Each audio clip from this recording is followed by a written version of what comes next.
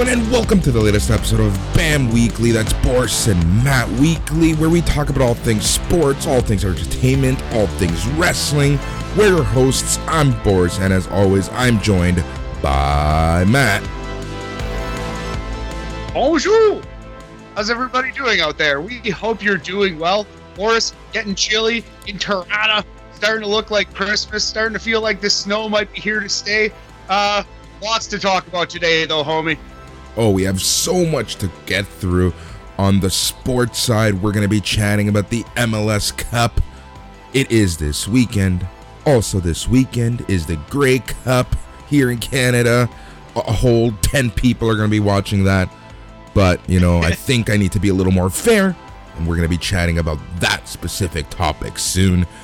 We have some TV shows we're going to be talking about. Then on the wrestling side, we're going to be focusing on a couple reviews because there were not uno, but dos pay-per-views last weekend.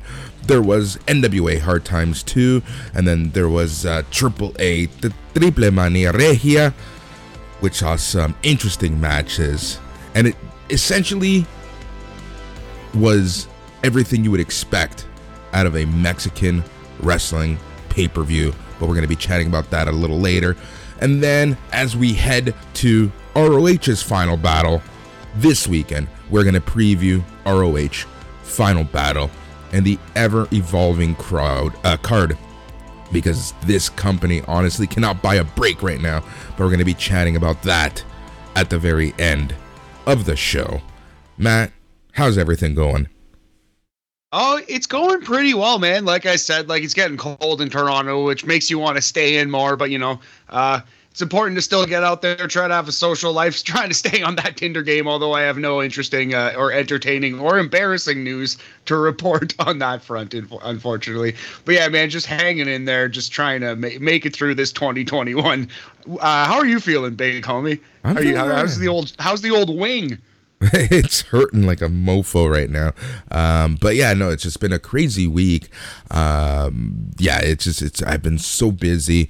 I think I haven't podcasted this much in quite a long time. Done the Nerd Show, it's Canon Podcast.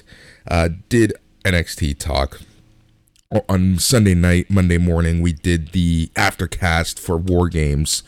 We've done... yesterday I did the Dynamite review with the Mouth. Then today we're doing this. It's been a very crazy week. It's been a fun week, but a pretty crazy week because I've had a lot of stuff in between. Even had to show up to a couple meetings for work. So that was a fun thing while I'm off. But it's just been super busy. And just like you, honestly, at this point, counting down the days to the end of 2021. I think there's 22 days left, and I just can't. It's just one of those things. It just can't get done any faster. But aside from that, honestly, it's going. Don't really have too many fun stories. Haven't really had much of a social life the past few days. But the hope is that can change tonight. But we'll see. We'll see what happens. We'll see how busy things are after we record. Telling you right now, right after record, I'm going to go to sleep. That I need.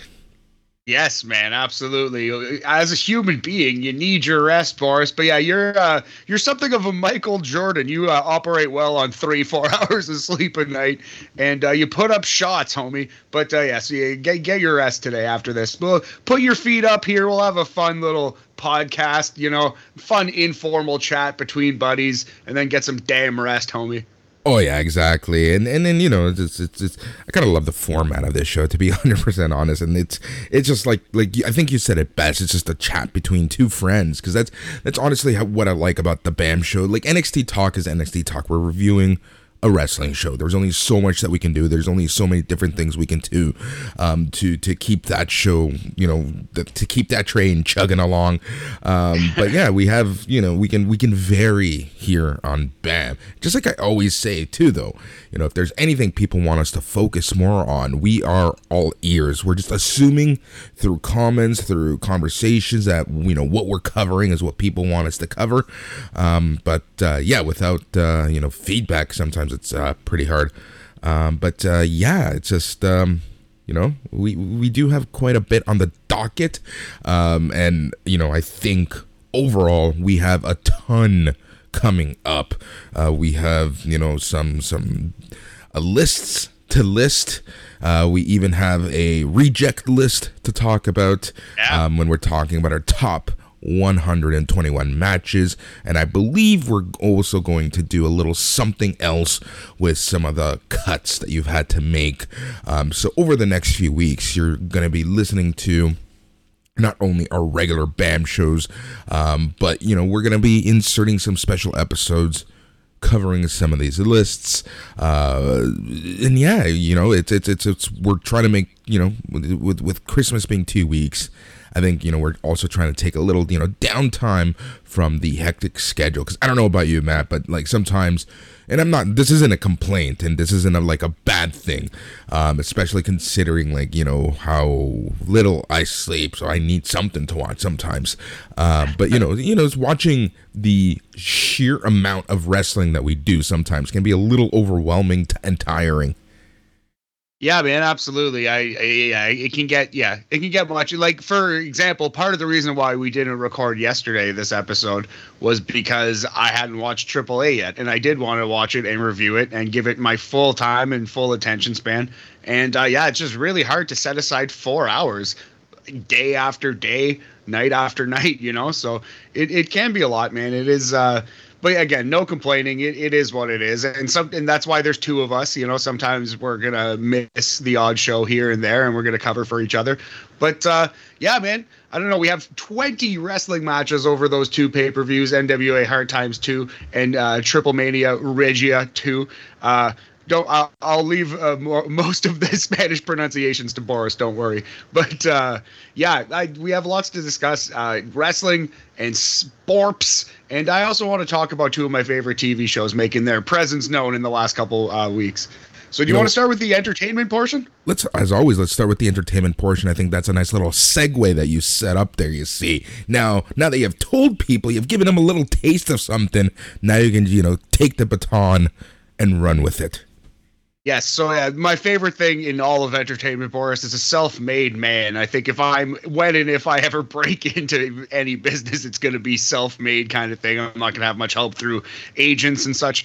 Anyway, so the stories of Matt Stone and Trey Parker, and also the Always Sunny boys, Glenn Howerton, Charlie Day, and Rob McElhaney, just really, really appeal to me. And I love Always Sunny. I love South Park. I've loved them both since I saw them first. I was right on board with South Park as a kid, like when it first started, and both of those shows have come back in the last couple of weeks. And Always Sunny is kind of in a weird place. I'm not sure. They've been going for 15 years, which is literally the longest live action sitcom of all time, I believe. Yeah, it's absolutely ridiculous how long that show's been going. I think about it and it's like, oh yeah, you're right.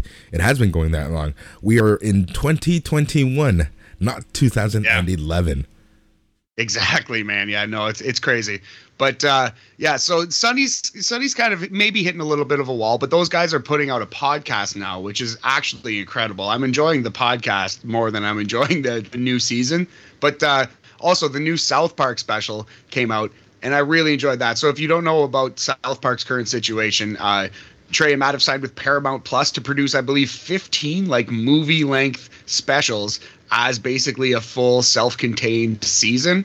And they've already done, I think, 3.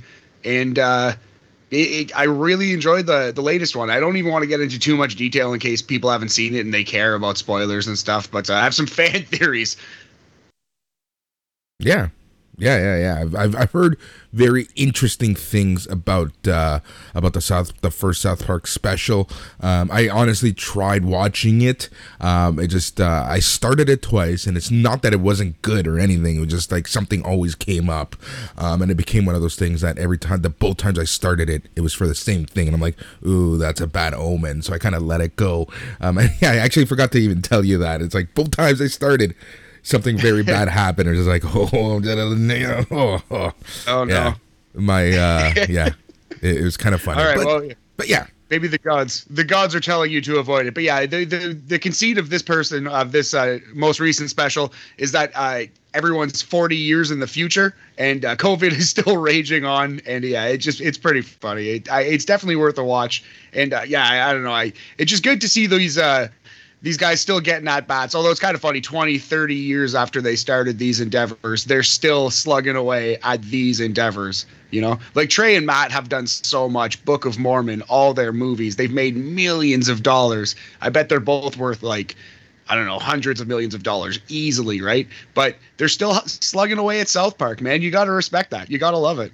Yeah, you know, that's how we're going to be with NXT talk, except we're going to be, you know, having to review vintage episodes because by that point, it'll be like 10 years since it's been canceled. It'll be canceled this summer, and we'll be moving to vintage by fall. Oh man, but you know what? Honestly, like, you know, I just like you, I caught South Park right at the start. I was at that age where it was just like, you know, I thought it was the funniest shit ever. I still think it's the funniest shit ever half the time. Yeah, you know, and I've always had respect for Trey Parker and Matt Stone. But have you ever seen the documentary 6 Days to Air? Yeah, that's awesome. And it's talking about one of their weirdest, weakest episodes, too. I almost wish it was about a better episode, but that's fine. It doesn't really matter. But, like, I love that documentary. It's very fascinating. It's a look inside the process of a South Park episode and how it's made in 6 days. And, yeah, it's really intense. It's a lot of fun to watch. Exactly. It's just like you see the creative process and, you know, you just can't help but admire what these people do, the hours that they put in, and the fact that, you know, they recognize what keeps South Park hot, what keeps South Park good and entertaining is the fact that it is so relevant, right? And that's why this insane schedule that they have of being able to turn around an episode from concept to air in 6 days, it's just so fascinating. So if you haven't seen it, you can find it on YouTube. It's called 6 Days to Air. It's about the making of an episode of South Park. And like you said, it might not be the funniest episode that they're focusing on, but and it might be one of the weirdest ones, but it's still a fascinating watch regardless. Absolutely. And it gives you a respect for almost the like Saturday Night Live kind of feel it has. Like they're putting out a show no matter what. And it's like, it's kind of like baseball, you know, you're taking it at bat, you got to hit the pitch that comes and that's it. Like, yeah, it's a moment of, it's almost sports. Like it's just a moment of, you have to perform at this time. And if you don't, you know what I mean? Like that's that, but that's part of the energy. That's part of the entire vibe of it. And it definitely gives you a newfound respect for South Park, even if it's not, like I said, the strongest episode. It gives you a newfound respect for what these guys do. And it's also very interesting because with these specials, it's very different. These specials, they're taking a long time to craft a huge 15-part movie arc, basically. Yeah. So it's an entirely new thing for South Park. And they have tried to like serialize things more in recent years, but this is a different beast even from that. This is like from the ground up, it's going to be a wide, like a puzzle, you know what I mean? Like 15 different movies and stuff. I'm very excited to see how it turns out. And I think it's off to a really good start. Right. So where can people watch this here in Canada or in the States? Paramount Plus, I believe, is where you can legally go, Boris, to watch these episodes. They were on Crave, unfortunately, in Canada, but they're no longer on Crave. The specials aren't.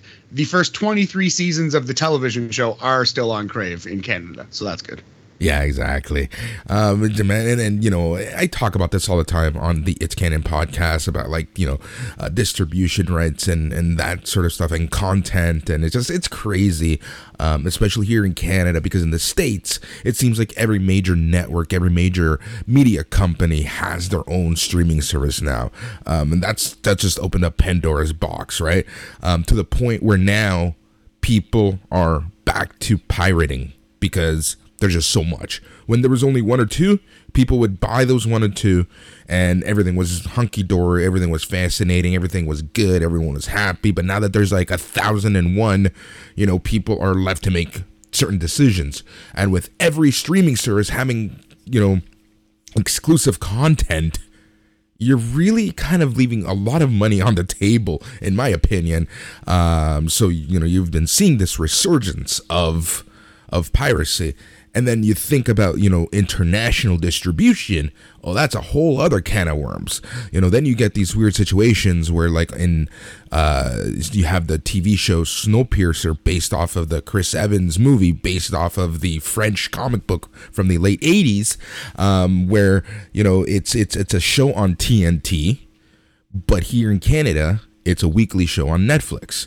I believe The Flash is the same, Riverdale is the same, because, we don't have the CW up here. So, yeah, it's just a whole other can of worms when you think about that stuff. Anyways, now I'm just veering off into God knows what, into stuff that a lot of people don't care about. But if you do care about it, go to the It's Canon podcast show and, subscribe, have a listen. We talk about this sort of stuff all the time.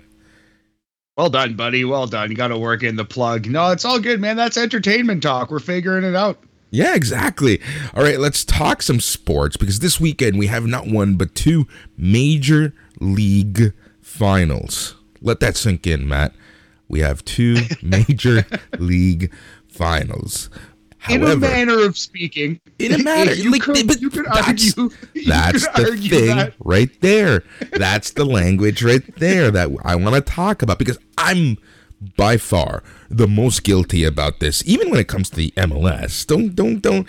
I might love TFC. I might be a huge TFC supporter. I might have been the president of the Red Patch Boys, the biggest supporter group for TFC. But don't go, I still recognize the fact that MLS isn't the show, right?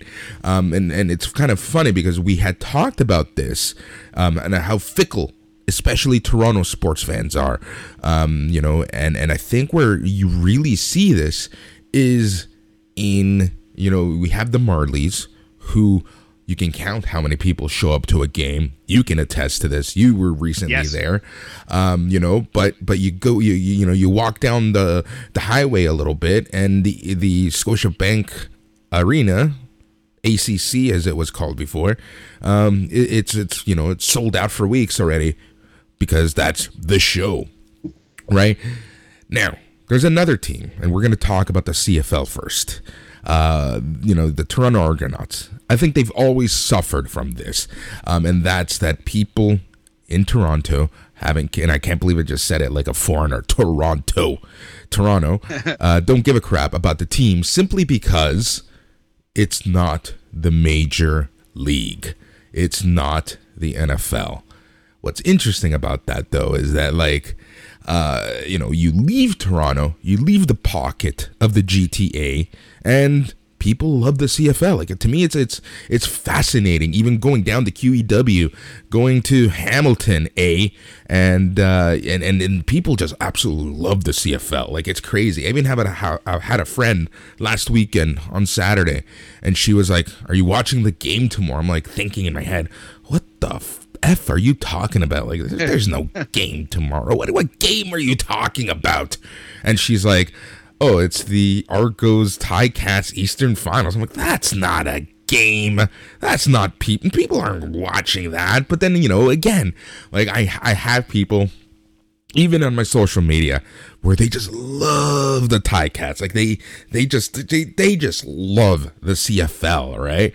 And it's kind of funny. Like, it's just I keep forgetting, and I'm in this downtown bubble now, living downtown for the past 15 years or so, and it's just like, oh man, yeah, like people actually care about this league, and it is major, and it's just like unfortunate though that like the Argonauts don't get the respect they deserve, because let's just remember, the CFL was the league to play in for the longest time. It wasn't until the NFL AFL merger really where the powerhouse that became the NFL, especially when the CBAs started, the powerhouse that became the NFL really took over as the league to be in. Before that, it was the CFL. You would play your football in Canada, and that's where you wanted to be. But, over time, the NFL just completely overtook them, completely overshadowed them. The CFL made some horrible decisions, like going to the States. And it just, the overall, I'm just going to say it, lack of respect that Toronto has to the CFL that's really hurt it, right? So it falls in this weird situation because when we look at the TV ratings from this past weekend, Matt, you know exactly where I'm going with this, so you know I can't even like surprise you or shock you. But let's go through the December 5th TV ratings. The CFL Western Final had a Canadian rating of 1.34 million on TSN. That's humongous for Canada. There are only 33 million people in the country. 35? How many people are in Canada these days? Let's just say 35 to really round it up. Right. So that's a pretty gigantic, substantial number. People do care about the CFL. Now, I bet if you broke that down for Toronto markets, it would be shockingly low because people in Toronto don't care about the CFL. And unfortunately, Boris, we are people in Toronto. Yep. So that's going to be our perspective by and large. But you know what? I have a lot of friends from Saskatchewan, love the CFL, diehard Rough Rider fans. I know a lot of like older people. I actually went through like a phase when I was a kid where I watched the CFL for a couple of years, and I just can't get past the 3 down thing, man. It just, to me, and I don't mean to offend anybody, to me, it's an inferior watch. It's just an inferior television product. I'm not saying it's an inferior brand of football. I'm just saying, to me, it's not as good on television. So yeah, it's just rough. I wish they kept everything the same, kept like the bigger field and the bigger ball and all the unique quirks of the Canadian game, but just made it 4 downs. Just make it 4 downs, please. Yeah, no, for sure. And that's for sure something that really hurts it, in my opinion. It doesn't make for very entertaining TV sometimes, right? So yeah, going back to the ratings. So number 1 was the CFL Western Final, 1.346 million on TSN. Number 3 was the CFL Eastern Final, and that was 846K. Now, it's kind of funny if you do the comparison there, you know, and you start thinking about it, who played in the CFL Eastern Final? Toronto and Hamilton. So while Toronto was watching other stuff, they were watching probably the number 2 sport, or even a replay of that. You know, it just goes to show you, like, you know, as soon as Toronto shows up, boom, ratings are just gonna dip because people in Toronto don't give a shit about the CFL. And it's unfortunate, you know. This isn't, like you said, it's not an inferior product. This isn't the NWA we're talking about, right? This isn't having to watch Hard Times 2 and debate your existence. You know, I don't know what, it's just very tough. My thesis in this, you know, we need to be a little lighter on the CFL. I think it deserves a lot more respect than it gets. The history is there. It's not commercialized to the point that the NFL is. You know, there's so much to enjoy and respect about the CFL. You know, there's something to be said about its Canadiana, and I wish they kind of leaned on that a little more, right? Like, it's kind of funny that Tim Hortons, a company that has no roots in Canada anymore, is still seen as the Canadian brand, but yet we can't make the CFL, you know, very raw Canadiana A, or I should say AA Canadian A. You know, so, yeah, so what I'm trying to say is, like, let's ease up on the CFL. They have their final this weekend. It's a rematch from the final 2 years ago, which was, like, last final. It's going to be the Winnipeg Blue Bombers versus the Hamilton Ticats, and the game is going to be played in a very cold Hamilton Tim Hortons field. Yes, 6 p.m. Eastern, Sunday, December 12th, Boris. I'll be watching, you know, at least flipping around. But you gotta put the Grey Cup in the rotation if you're Canadian. And yeah, man, it's like you said, like, it does. The league has been around for 100+ years. It does deserve our respect. Ricky Williams, Raga Bishmael, all these stars have been in and out of the Argonauts specifically. So yeah, man, the CFL is what it is. But boy, 3-down football. I just wish it kept everything else, but just added another down. Just throw another down in there. And the unfortunate part, the biggest unfortunate part, and the biggest takeaway for me is that if something were to happen to Toronto, the league would really be in trouble. Like, if the Argonauts were to fold, the league would really be in a lot of trouble. And that's the unfortunate part, that and the team that the home crowd cares about the least in general.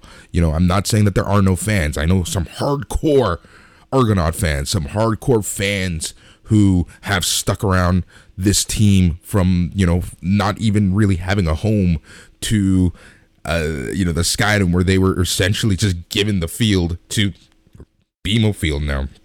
The season ticket holders who are diehard Argo fans. But the city in general just doesn't get behind this team. Even the local sports, man, they just shit on the team. It's just so crazy, and it's just sad that if something were to happen to the Argonauts, the entire CFL would suffer. Yeah, I think that's fair to say, and that's probably why they stick around despite the crowds being dwindling and the success of the team largely being non-existent. Yeah. Although they made it to the East Final this year. Exactly, and that's hey, sure. Right? You know what? The Argos are a weird team. They win it once every few years. It's just they manage to have a good, decent team, and they win it. But yeah, that's basically what I wanted to talk about. I think that's the most airtime the CFL has gotten on a podcast in a very long time. CFL still hanging in there. Do you want to do a quick 2 to 3 minutes on the MLS Cup? Tell us what we need to know about Portland versus New York.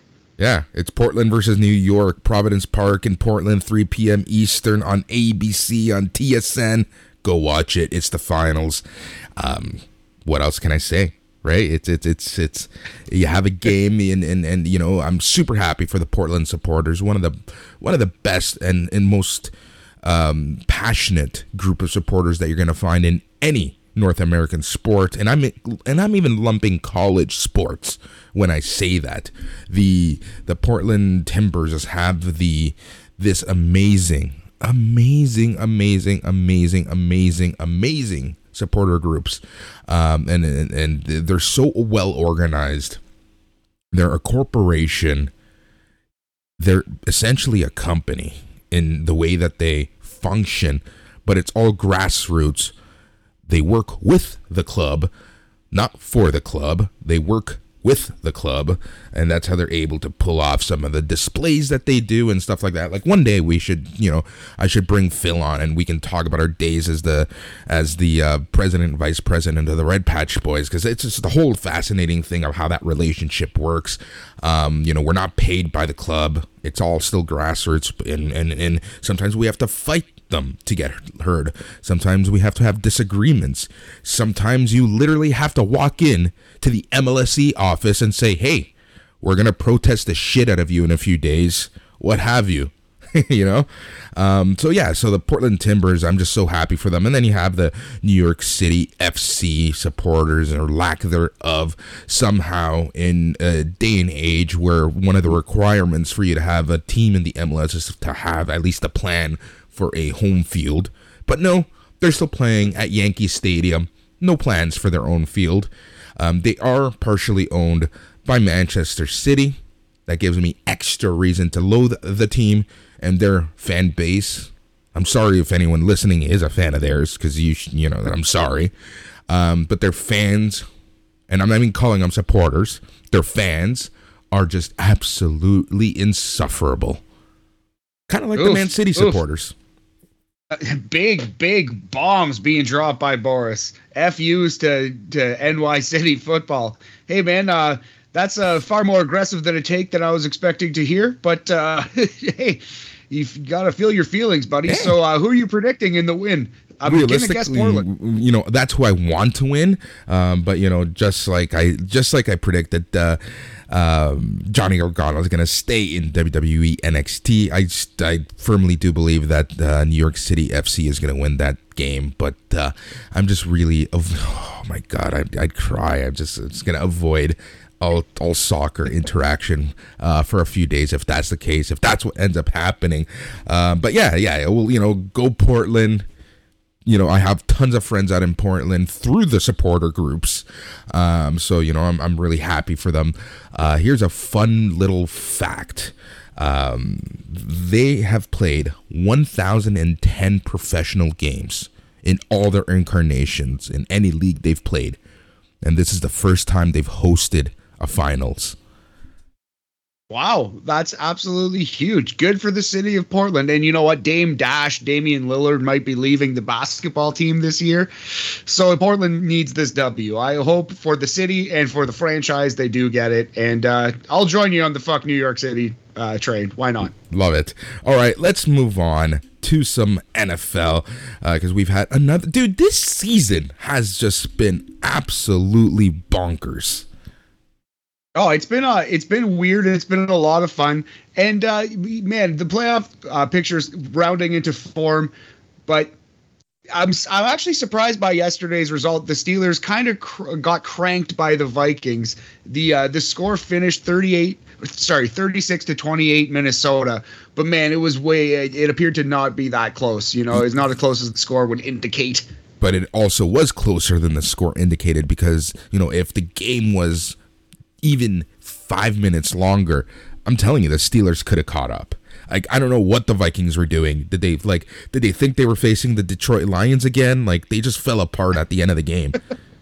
Yeah, they really can't close a game out. The Vikings are not inspiring a lot of confidence. But there are a couple of interesting games near the end of the schedule this week here. We got the Bills playing the Buccaneers, 4:25 p.m. Eastern. Circle in that one, Boris. Both of those teams kind of need that. The Buccaneers currently in third in the NFC. They want to vault into first, and they want to keep that bye in the first round. And Buffalo just hanging on to a playoff spot with their dear lives at this point. So that's a very interesting game. You know, Tampa Bay is gonna have a lot in store for Buffalo. Tom Brady has hated the Bills his entire career. Monday nighter this week is awesome too. Rams at Cardinals, humongous game. Yep. Bears at Packers is also going to be a great game because, just the hate that these two cities have for each other is unreal, and I love every second of it anytime that a Chicago team has to go anywhere near Green Bay or Milwaukee, like anytime that they have to cross that border. Yeah, exactly. Yeah, that's your Sunday nighter right there. Bears at Packers. Humongous rivalry. The oldest rivalry in sports, they say. Don't know if that's accurate, but that's what they say. And it's always an entertaining watch. There's also a Cowboys-Washington game, another long-standing rivalry. Ravens-Browns, interesting, entertaining game. Lots of divisional matchups this week in football as we chug along to the final push here for us. Yeah, and shout out to the Dolphins, huge winning streak, putting off a respectable record at least at the end of the year. They have a bye, and it's just so weird how late this bye is, but it's just because adding that extra week just throws the entire schedule for a loop. Yeah, man. But it's needed right now. I wish it would have come a little sooner, but thank God they're getting a rest at this moment. They really needed it. And Miami 6-7 quietly. They're not that far behind Buffalo at 7-5, but there are a lot of teams to jump. Miami's actually currently slotted 13th in the AFC out of 16 teams, so they're probably not making the playoffs. It would require a miracle, Boris. Oh yeah, it would require something. It would require not even Dan Marino. I was going to say, Dan Marino right now is better than most options we have. So, yeah, we're not making it. I don't think Tua is. I think Tua is better than Dan Marino right now. Dude, he's the reason why we even have somewhat of a respectable record right now. Like, let's give credit to where credit is due. Like, he's had a rough season. He's gotten beaten up. His O-line has abandoned him. Where he's entering Kirk Cousins levels of just getting his ass kicked week in and week out. So I don't blame him at all. Unfortunately, the franchise is just in shambles. Like, they just don't know what they're doing. The fact that they were ready to replace the poor guy within weeks of his career just, goes to show you their train of thought. This is a team that has constantly tried to rebuild, but they keep somehow rebuilding in the wrong positions. Yeah, exactly right. But I do think it's going to be the end for Tua. I don't think he can do enough unless he makes the playoffs, and even then, because they're not going to win the Super Bowl. So I don't think there's any way that Tua is the Miami quarterback next year. I think they're going to trade him, and it's going to be, I'm hoping Aaron Rodgers, but I'm thinking Deshaun Watson. Yeah. Yeah, unfortunately, that I agree with you there. Just the stars are aligning in such a way that I'm hoping it would be Aaron Rodgers, but it really doesn't look like it will be, and that kind of sucks. But we'll see, man. Big Ben looks like he's on his way out of the league. Oh yeah. So poor guy. He's had a rough go. Not the most popular person. He's a pretty big piece of shit, if you ask me. But he can't deny his career. Yeah, no, I mean, he's going to the Hall of Fame, but yeah, he's had a shitty season and is probably a shitty guy, and fuck him, get him out of the league. Yeah, pretty much. Yeah, Baker Mayfield probably going to leave the Browns if you look at it. I think there's a lot of quarterback turnovers coming. It's going to be a fun off season. Yeah, and it's like crazy because I know we talked about this when the season started, when we were kind of doing previews and talking about the amount of changes. But like, remember when your star players would only play in like one, maybe two teams? Now it's just like just like any other sport where it's just up for grabs where anyone is going to end up, right? Yeah, absolutely. Well, look at the NBA over the last couple of years has been like a 2K season. Like the off seasons have gotten pretty insane in 3 out of 4 sports. Baseball even too. There's lots of turnover and humongous contracts. But the off seasons are staying boring in hockey. Yeah, well, that's hockey. Hockey's in a weird position, especially in the States, right? Like we're so biased here. When you have TSN, who was able to market a under 20 tournament as like the greatest thing since sliced bread. That we're in a very biased country here when it comes to hockey. Anyways, man. So I think it's time to jump to some wrestling because, as you said, we have 20 matches to talk about and a card to preview. All right, so with that said, we're going to move on to the wrestling portion of the show. We have 2 pay-per-views to review, analyze, chat about, and those 2 pay-per-views are NWA Hard Times 2 and Triple Mania Regia. Both held last weekend, both very interesting for very different reasons, and then as I said earlier, the main event, we're going to be previewing and chatting about ROH as they enter Final Battle on their Final Battle. But Matt, do you want to take over and chat some NWA Hard Times 2? Yeah, absolutely. And we're going to speed review these. We're going to quickly go through both shows. It was Sequel Saturday last week, Boris, December 4th, 2021. NWA Hard Times 2 and AAA Triple Mania Regia 2, both sequels of the original. Probably neither as good. We'll see. We'll get into it. So NWA Hard Times 2, as we said, December 4th, 2021, started with 3 matches on the pre-show. The first match was Mims versus Jax Dane. It's a pretty average match. It was exactly what you were expecting when you see those names. It wasn't a terrible wrestling match. It was an NWA pre-show opener. Boris, thoughts on this one? When you have someone named Matthew Mims and Jax Dane wrestling, yeah, I felt like we could be watching this at an Applebee's in Scarborough, and it would be the exact same result.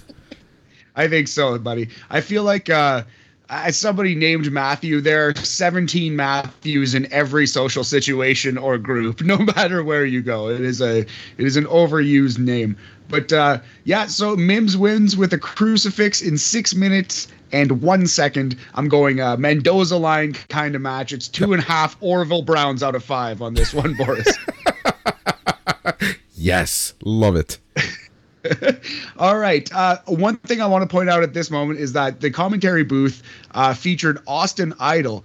And Boris, I got to tell you, I'm not much of an Austin Idol guy usually, but I thought he was fabulous on commentary as the heel douchebag announcer. He was like a high energy Bobby the Brain Heenan type. He wasn't as good as Bobby the Brain, but that's what he was doing with like a lot of energy, like Bobby the Brain on cocaine. Yeah, that's an interesting way to put it. But yeah, no, I am not an Austin Idol fan at all. His promos are crap. I think his character is outdated. So when I saw him in the commentary booth, I was just like, oh crap, here we go. What's gonna happen? And I was honestly very very, very, very pleasantly surprised. It was just like he was good. Like you said, he was very good. He understood the story. He understood what he needed to do to put people over. I think you put it best. So I'm going to give you credit for this. It was kind of sad to see him go and get a regular commentary team when it came time for the actual pay-per-view. Yes, so for the pre-show, we got Idol on the commentary booth, but he was replaced by Velvet Sky and Tim Storm when the actual pay-per-view started, which I've been really critical of them in the past. I actually thought they did a decent to pretty solid job on this show, all things considered. But I would have much preferred to see Austin Idol just call the whole show. I think he did a great job on this pre-show. Anyway, match number 2 was a fatal 4-way women's tag. It was won by the defending champions, the Hex, with their move Hex Marks the Spot, which is an interesting one, Boris. It's a running big boot to an upside down opponent who's in the Dominator position. So that's a pretty fun little tag team finisher. How do you feel about the Hex as a tag team? I love the Hex. I think that they are really good. I'm a huge Allysin Kay fan. I think that she's just done phenomenal, absolutely phenomenal. In the indie scene, she's been able to kind of, go in and out of Impact, in and out of NWA. She's made a couple appearances for AEW, but I think she's just phenomenal. And seeing her kind of really featured more and more, I'm really enjoying this. And I think that they're doing a great job of kind of representing the NWA tag titles throughout the indies. I'm a fan of the Hex. Yeah, I would agree with all that, buddy. So I just wanted to, just for posterity's sake, note the 8 teams.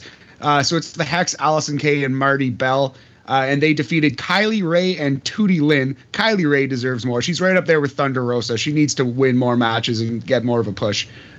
They also defeated Missa Kate and Natalia Markova. Natalia Markova stands out when you watch this show. And they also defeated the tandem of Genocide and Paola Blaze. This is notable because Taryn Terrell came in and cashed in Genocide's free title shot opportunity for her on this match in a fatal 4-way match, which they then lost. So I think they're planting a seed there for you to think, well, Genocide might get away from this heel group and go on her own, because they're making poor decisions with her career. Yeah. Natalia Markova honestly reminds me so much of NXT's Elektra Lopez. Great call, buddy. Wow. I can't believe I didn't think of that. But yeah, excellent call. She is NWA's Elektra Lopez for sure. All right, so yeah, if we had to rate that one, we're gonna go slightly below average for a fatal 4-way women's tag, but not a bad effort. We're gonna go 2 Dory Funk seniors out of 5 for that one. Slight fail, but good effort. Yeah, you know what? It wasn't the worst match. It just got a little sloppy in the middle. I think the best way to put it is that it was just overbooked. There was too many people, and the way that the ring was and the production of it just got messy at times. And I feel like, when you consider how we rate our matches and when we talk about the 4 pillars that we have, or the 3 pillars, sorry, this isn't AEW we're talking about. It really hurts it. The crowd heard it throughout the show. Now that I brought up the crowd, do you know about the crowd situation? Yes, I do. But yeah, explain to the listener what the crowd situation was in the show. Initially, in Atlanta, this show was a sellout. I believe it was 250, 500 people. It was sold out wherever they were. It was a legit sellout. But because of health and safety protocols, they had to reduce the crowd to about 90 people.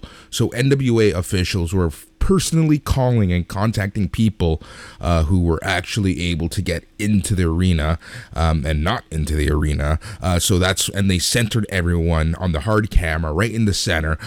So you're working with a percentage of the crowd that you're expecting.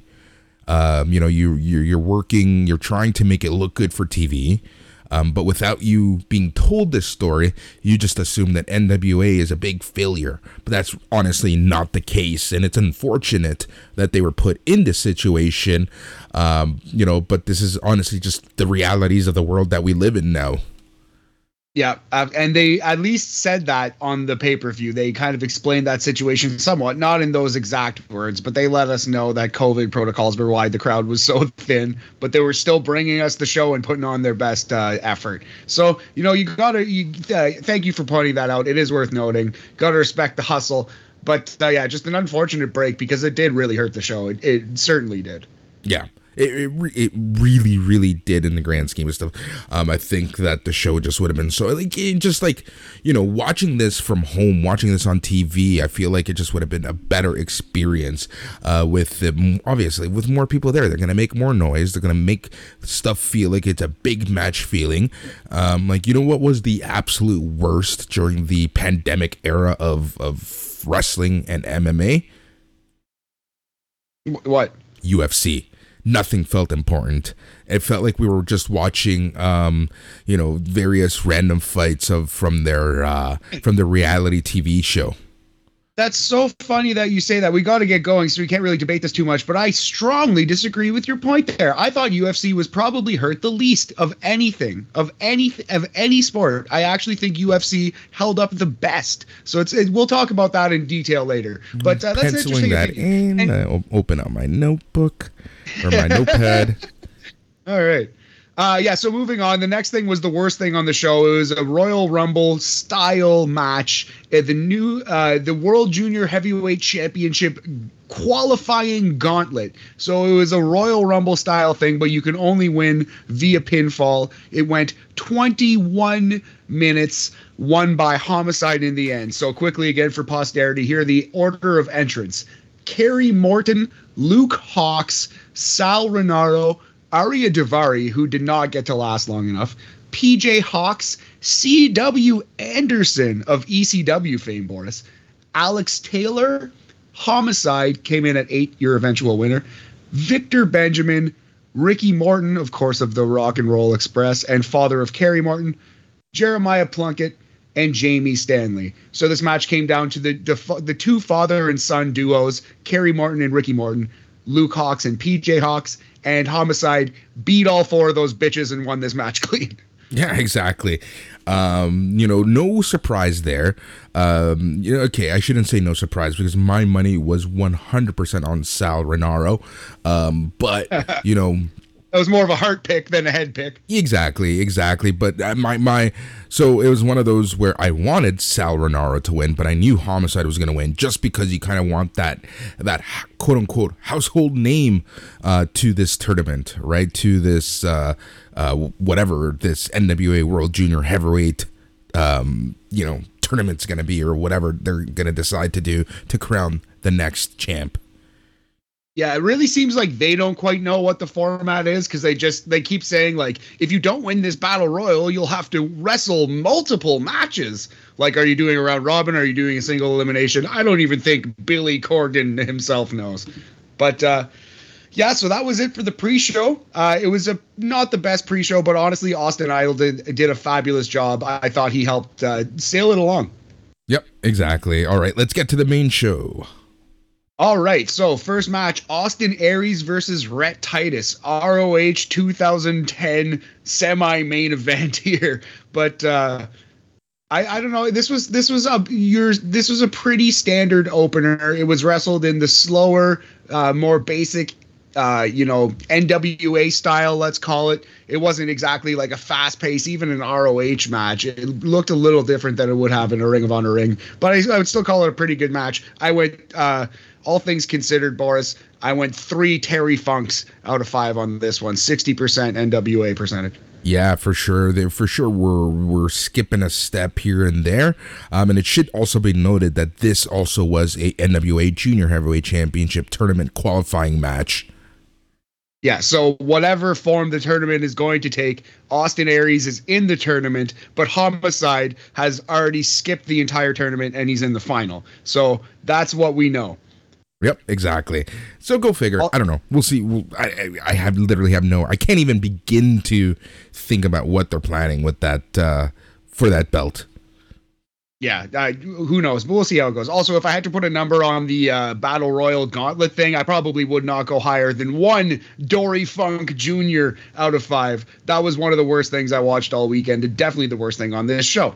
Coming up, another sneaky contender for worst thing on this show. It wasn't that good. It was the OGK versus Stevens and Kratos. Boris, your boys, the OGK, in an NWA ring versus Damian Sandow. Yeah, that's pretty much what this match was at the end of the day. The OGK, like, you can't deny their, and I've said this on the show before, you can't deny their passion, you can't deny their kind of, their history. They mean something in the grand scheme of things. If you're listening to this on Friday, in the evening, you will be able to read a very cool interview on SlamWrestling.net about the OGK. They won a lot of points with me. Let me tell you that. I didn't conduct the interview. I just read it, proofread it before it went live, they're just they get it.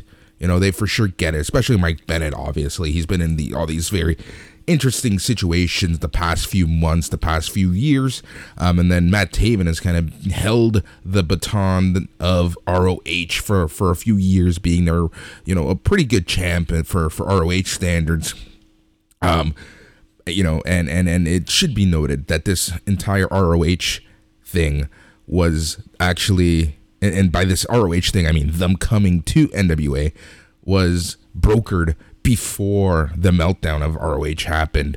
It's just the timing kind of works out that they can still get out there and perform on these shows as we're nearing Final Battle this weekend. Yeah, I'm definitely pumped to check out that interview. That'll be a good read for sure. So yeah, OGK wins this match. Let's see. Matt Taven has Damian Sandow in Sandow has Matt Taven in an O'Connor roll. Bennett comes in, elbows Sandow, reverses the O'Connor roll. Taven pins him in 10 minutes and 57 seconds. We're going to go slight fail for that one as well. 2 out of 5, Boris. It was okay. At best. Yeah. All right, here's a contender for match of the night, and we're going to have to litigate this one at the end of the review, but Colby Corino versus Doug Williams. Just a straight-up scientific wrestling match. Colby wins this thing clean with his interesting finishing move. I think it might have a name, but they didn't say it in this match. It's like an octopus hold into a code red. He does like a driver out of a crazy octopus hold, and he pinned Doug Williams with it. So I really enjoyed this match. So I do know the name of this move. It is called the Sun Setter. S-O-N Setter. Yes, it is the Sun Setter. That is exactly what it's called. I remember now. Great pull out of you, Boris. We're going to go 3.5 Steve Corinos out of 5 for that one. A 70% Corgan percentage on that one, Boris. And if that wasn't your match of the night, the following match was Mickie James versus Kiera Hogan. Kiera Hogan's another one similar to Kylie Rae, similar to Thunder Rosa, man. She needs more of a push. She needs to get wins because people love her, and she's really good. Yeah, Kiera Hogan, she left Impact recently to go to AEW. Believe it or not, she is part of the AEW roster. So they say. So they say, right? And she's just so freaking talented. It's almost criminal that she is not on TV each and every week playing the Jade Cargill character. That's a really good call, but Jade Cargill is huge. I understand why they push her, but yeah, I don't know. We don't need to talk about Jade Cargill, but I see it way more in Kiera Hogan than I do in Jade Cargill. Mickie wins this match with the old Ricky Steamboat roll through cross body reversal situation. Also, Wikipedia reported this time at 8:46 as well. Yeah, and I would say a 3.5 Lou Theszes out of 5. It's a 70% Theszes percentage on this one, Boris. Yeah, man, this match was awesome. I really, really liked this match. Mickie James is just, she still's got it. She can still make people look good. She can still keep up with the Ute Not that she's old, but like, she can still keep up with the current style of wrestling. And Kiera Hogan, and like I said, it's just criminal that she's not being pushed to the sky in AEW. Boris, you're such a Toronto man's. Okay, match number 8. Tyrus versus Scion, no DQ. Honestly, not the worst Tyrus match I've ever seen, but it went 15 minutes and 54 seconds. That's about 11 minutes too long for Brodus Clay these days. So they used a lot of plunder. There was an entertaining table spot where Tyrus went through it and it exploded and disintegrated. But this was a pretty bad wrestling match, all things considered. Yeah, exactly. It was what it was. I'm not a huge fan of Tyrus. I never was a big fan of Tyrus. I'm less of a fan now. So I think we can safely just move on. Yeah, 2 Jack Briscoes out of 5 for that one. 40% Corgan percentage. Next up, Chris Adonis versus Judas. Chris Masters is a little bit underrated in the ring, even still. He was like a little bit of an internet darling in 2009 to 10 on Superstars, and people kind of forget that Chris Masters, he's a good wrestler. Yeah, exactly. And I think this is like, kind of similar to Trevor Murdoch, kind of similar to Mike Knox. I feel like he feels that he has something to prove to kind of break the shackles of the WWE booking and WWE creative, because it's unfortunate that some of these guys, especially who were around in the age of no real competition, and I'm including TNA in that, regardless of what you think, some of these guys were typecast as WWE rejects, guys who couldn't make it in WWE, but there was no other platform for them to make it, right? So some of these guys, if you take a look at some of these names that I mentioned, Mike Knox, Trevor Murdoch, Chris Adonis, right? You have JTG, there's a lot of people from that era who are trying to make a name of themselves and kind of just like, let themselves be known, let themselves get out there, let themselves portray characters that they weren't ever allowed to play because, there was no other option outside of WWE. And I think that that's really firmly where Chris Adonis lives, because all we remember about him is his stupid Masterlock challenge on Raw right after Mike Knox and Trevor Murdoch fought. Yeah, and speaking of stupid Master Lock, Boris, Adonis wins with the Master Lock, 10 minutes, 53 seconds, average professional wrestling match. But hey, getting an average match out of Judas is an accomplishment. So hats off to you, Chris Adonis. We're going to go 2.5 Harley races out of 5, Mendoza line kind of match, Boris. Exactly. Yeah, that's all, it's Chris Adonis is better than Mendoza line, but this overall match wasn't. Yes. Now, speaking of people who are slightly below the Mendoza line, this match was not good. NWA tag titles, La Rebellion versus The End. The End suck. I don't see much with them. They're just kind of big, plodding 80s wrestlers. This match was a miss for me. What do you think? 100% miss for me. This honestly, like, it felt like we were watching LOD versus Demolition 1980 whatever Survivor Series. Like, it just was no bueno.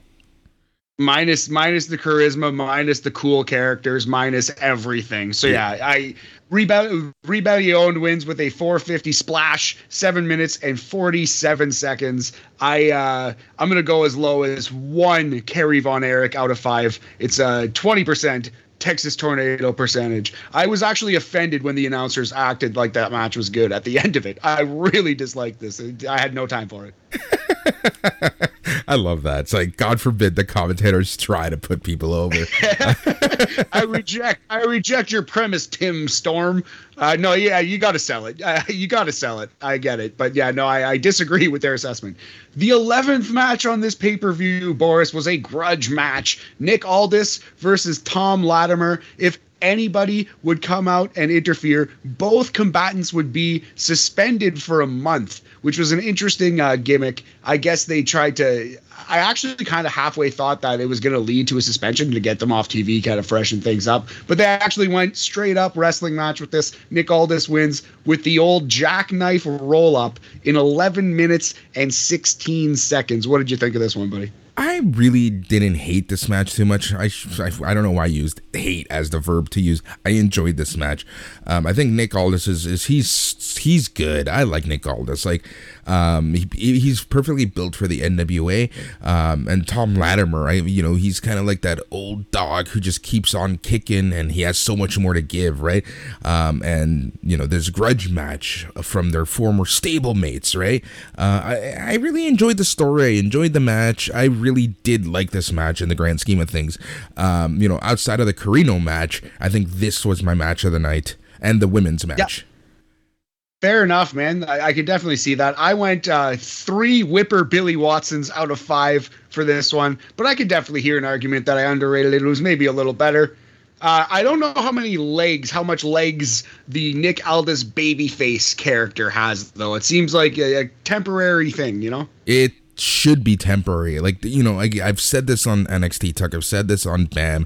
There's certain characters, there's certain people who should never, ever, ever be faces. And in my opinion, Nick Aldis is one of them. There's just something about him that doesn't scream face to me.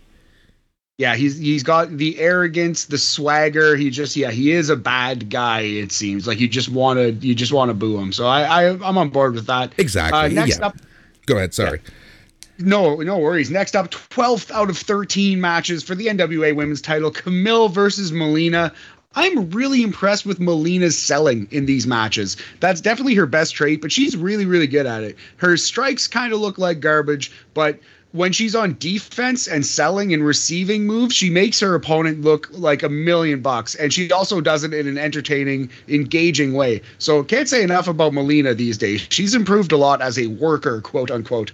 And I kind of batch her in the same group that I batched Trevor Murdoch, Mike Knox, and Chris Adonis, like these people who were stuck in the Federation, who had nothing else to do when they left, right? So now they're kind of trying to break loose and become their own, especially in this brave new world of wrestling where, there are no doors. Everything is open. You can show up wherever you want, essentially, as long as you're not an asshole. But yeah, Melina, I think seeing this recent resurgence of Melina and her character and her wrestling ability, I think she's done a great job with it. Like, she's been overall pretty entertaining. Like you mentioned, she might not be the best wrestler, but she's a household name that can for sure put some prominence into the people she's facing, especially when she's facing someone who is a relatively unknown still, like Camille. Yeah, Camille is your NWA Women's Champ, but in the grand scheme of things, she's not like, she's not a Serena Deeb, she's not a Thunder Rosa, she's not she's not even a Hall of Dead just yet. Yeah, Melina is not a fabulous wrestler, but she's great at the thing she's good at. She's really, really top level seller, and not much else going on there. But yeah, Camilla wins this. Sorry, go ahead. Sorry, unlike some other wrestlers, Melina, like you said, she knows what she's good at, and she sticks to that. She doesn't try to go over that bar too much. And I'm not saying that that's a bad thing, but when your wrestling skills are limited, when you're in a pay-per-view, when you're really trying to put someone over, sometimes kind of trying too much can make the match so much worse. 1,000,000% agreed. And she keeps it simple, stupid. The KISS rule, Boris. She follows the KISS rule. So yeah, Camille wins with a spear, 12 minutes and 42 seconds. I would also say this was a contender for match of the night. I would say it was probably my bronze medalist. I would give Kiera Hogan and Mickie James my gold medal, and Colby Corino my silver medal on that one. But I would say this was close to match of the night as well. I really enjoyed this one. Camille, in 12 minutes and 42 seconds, we're going to go 3.5 Ricky Steamboats. It's a 70% dragon percentage, buddy. Yep, agreed. This is a very good, entertaining match. And I think now we can move on and talk about Raw 2010 main event. The main event of this 2021 wrestling pay-per-view. Trevor Murdoch versus Mike Knox. Trevor wins with the top rope bulldog in 8 minutes and 15 seconds. It was beat by beat, blow by blow, exactly what I expected. But yet somehow Mike Knox still looked a little better than I thought.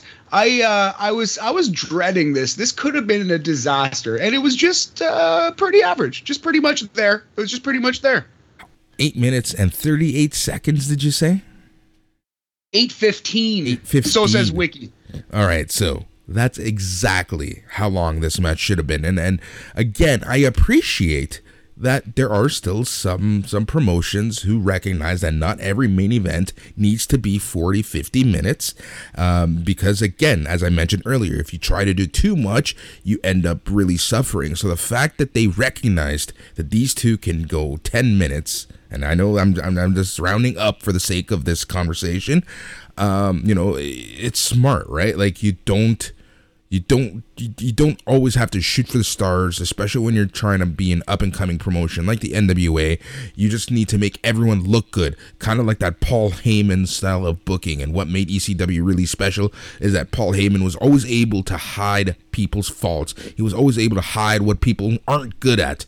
And I'm finding that NWA is kind of trying to do this with some people, and it's smart that they recognize this, at least with their champions and the championship matches and the main events of the night. Yeah, well put, buddy. And that's it is what it is. But yeah, at the end of the day, average wrestling match. I don't think you could call it anything better than that. But at the same time, there was nothing wrong with this match. It was a perfectly fine watch, and I don't think, I want to be overly critical by it. So we're going to say it's a solid 2.5 Ric Flairs. It's a Mendoza line main event here on NWA Hard Times. Not the most offensively bad show overall. Watching the championship series, the NWA championship series, made me angry. It made me hate NWA. This was just like, it was a show. It was fine. Yeah. The issue that I'm having with NWA, and I think you talking about the championship series, is that, and I'm having the same issue with this NWA junior heavyweight, whatever it is. The fact that it's whatever it is, that's what concerns me. There doesn't seem to be much thought into tomorrow with NWA. Yeah. I mean, look who they employ. I agree with that. Like the whole junior heavyweight tournament, like you said, is just nobody knows exactly what that is going to be. Yeah, man, it's not the most exciting product. There are some major criticisms to be had, but at the same time, I kind of like this show. It wasn't bad. Yep, exactly. So overall, I think 25% of the night was okay, was pretty good, I should say. 25% was okay, and then half of it was just like, oh, yeah, it's NWA. Yeah. I would say the vast majority of it just had that NWA feel to it. But yeah, man, let's move on, because we still have another far superior show to talk about from the same night, AAA Triple Mania 2. Yeah, exactly. Triple Mania Regia 2. Yep. So this show was held in Monterrey at the biggest baseball field in Mexico. Very cool to see an outdoor show. The crowd brought it for some people, for the most part. I think this embodied everything when you think about Mexican wrestling. You have some amazing in-ring at times. You have some embarrassing in-ring at times. You have some really weird angles at times. You have some just strange, random shit happening at times. Like, this show embodied everything that is AAA. Overall, I enjoyed it, but I can see why some people wouldn't, and I can see why I would enjoy it. See, this is the stuff I grew up with. This is the wrestling that I would watch with my family on TLN or other means, and this style of madness, of chaos, of telenovela meets wrestling. It's so weird how much I love it and hate it as a wrestling fan all at once, because some stuff were just a complete mess. One match in particular, which featured Corey Graves' brother, of all people. It just like there was some really embarrassing shit. There was some really fun stuff. There was 2 matches in particular that I just absolutely, there were 3 matches that I absolutely loved. And then you have these weird, just on top of it all, I watched this show twice. I watched this once in Spanish. I watched this once with Matt Striker. Ew. Let me say, I watched the show 1.5 times because I couldn't get through the Matt Striker commentary. That's funny. I watched this show in Spanish, and I am glad that I didn't find the English feed. I don't need to hear Matt Striker call a wrestling match ever again. Well, yeah, what's worse, before we get into this, like to me, it's so Mickey Mouse. I hope Fight TV, honestly, and I hate to say this, I never want to put people on notice like this, but I feel like as a wrestling fan, as someone who appreciates the sport, as someone who wants to, grow wrestling, especially a company like Triple A in the States and especially here in Canada, he did a horrible job. There were times where he's like, literally second guessing himself, flat out getting things wrong. It was just almost embarrassing, and it was just like absolutely criminal what he did on the commentary desk. Like, it was just horrible. He just sucked the fun out of the show, and he was so monotone throughout the entire show, which made it that much worse. It was like, it wasn't even the Matt Striker of Lucha Underground. It wasn't even the Matt Striker of other AAA shows. It was just a different Matt Striker. Like, he just completely phoned it in and said, "This is the greatest, don't you think?" Oh man, I've never been a Matt Striker guy, although I did enjoy his work in Lucha Underground. But yeah, I thought his 2010 run was the worst a commentator has ever been on a major wrestling show. I've never heard worse commentary than Matt Striker in 2010. So it doesn't surprise me to hear you say that. Matt Striker 2021, my friend. That's worse. All right, let's get to the show. It was an 8-match show. Let's start at the top. We had a 6-woman match. One thing to note is that in Mexico, they love their trios matches. Almost everything is a trios match. Kind of similar to the way that New Japan has their tag matches and their multi-man matches. AAA loves their trio matches. Another thing to note is that the referees oftentimes are heels and faces. You have your heel referees who flat out side with Los Rudos, the heels. And that kind of plays into stuff. And sometimes these referees don't have any acting chops whatsoever, which kind of hurt the product at the end of the day. I just kind of wanted to highlight those 2 things before we move on to the first match, because the first match was Las Toxicas, the Toxics, not Toxic Attraction, just the Toxics of Flamir, Lady Maravilla, and La Hiedra. They were facing Fabi Apache, Lady Shani, and Sexy Star. Not the original Sexy Star, a new Sexy Star. Sexy Star 2, the return. Sexy Star Dose. Before this match even started, it turned into a lumber person match. You had heels and faces coming down with their plastic straps that looked more like a sex toy than anything else. It was just really awkward. And this match had some pretty good moves. It had some nasty. There was one, and I forget who performed it. I forget who it was. It doesn't matter. It was someone from Las Toxicas.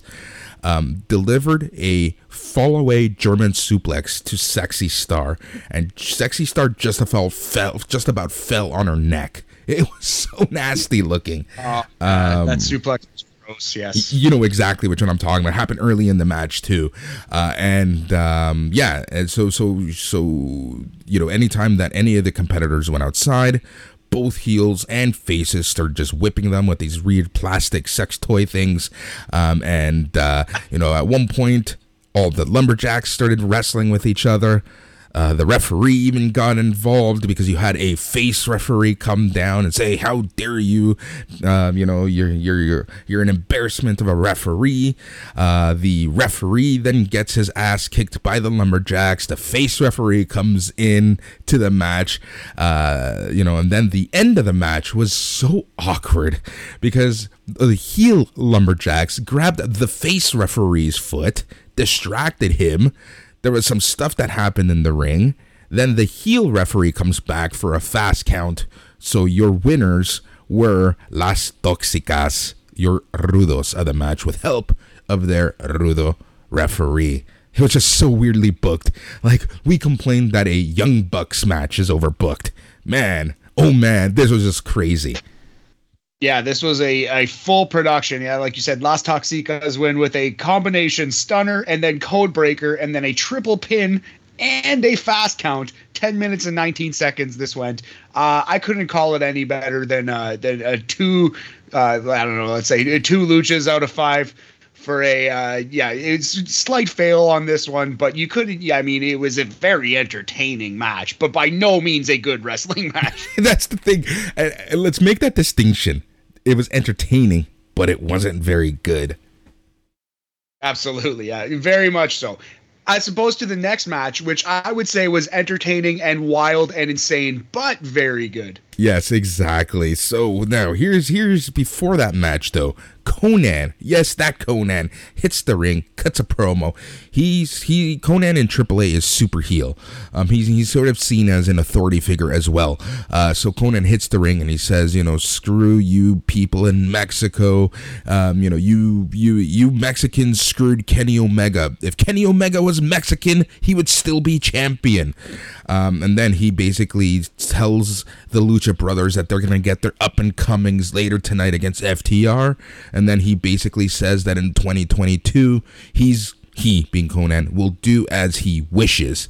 And this is when Cybernetico, a legend of AAA, a legend of Mexico, the way I would compare him is he's the Onita of Mexico, and he kind of dresses like him when you actually think about it.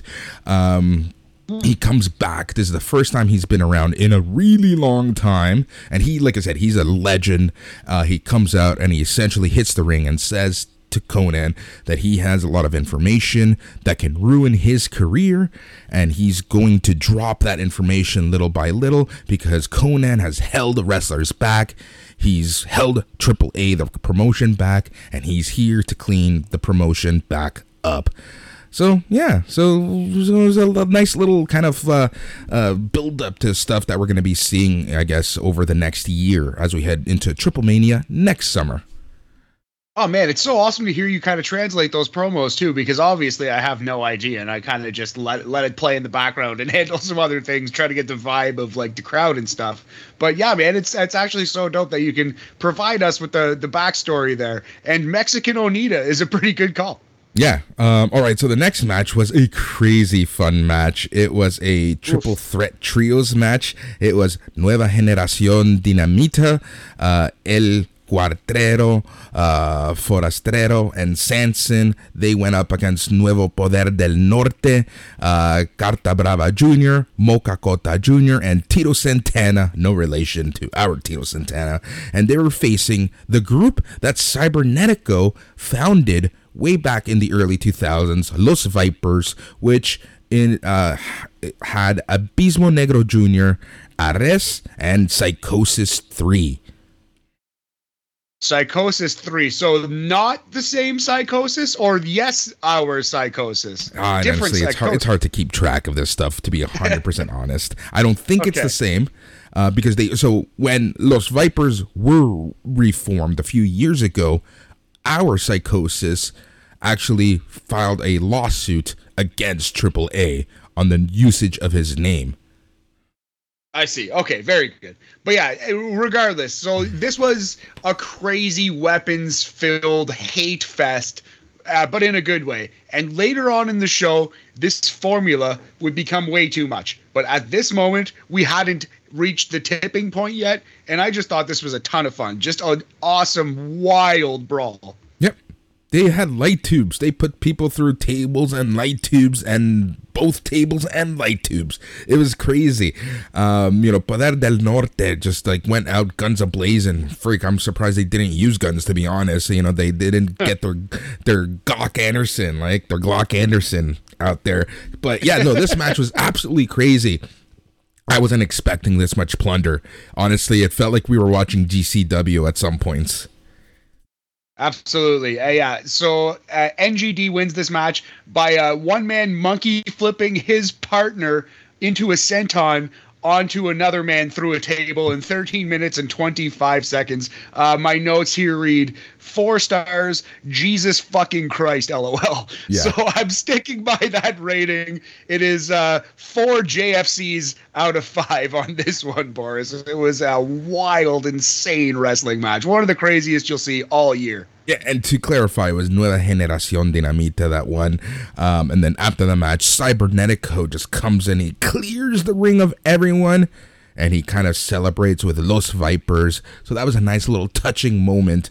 Again, Cybernetico, seems like he's going to be a featured person over the next year.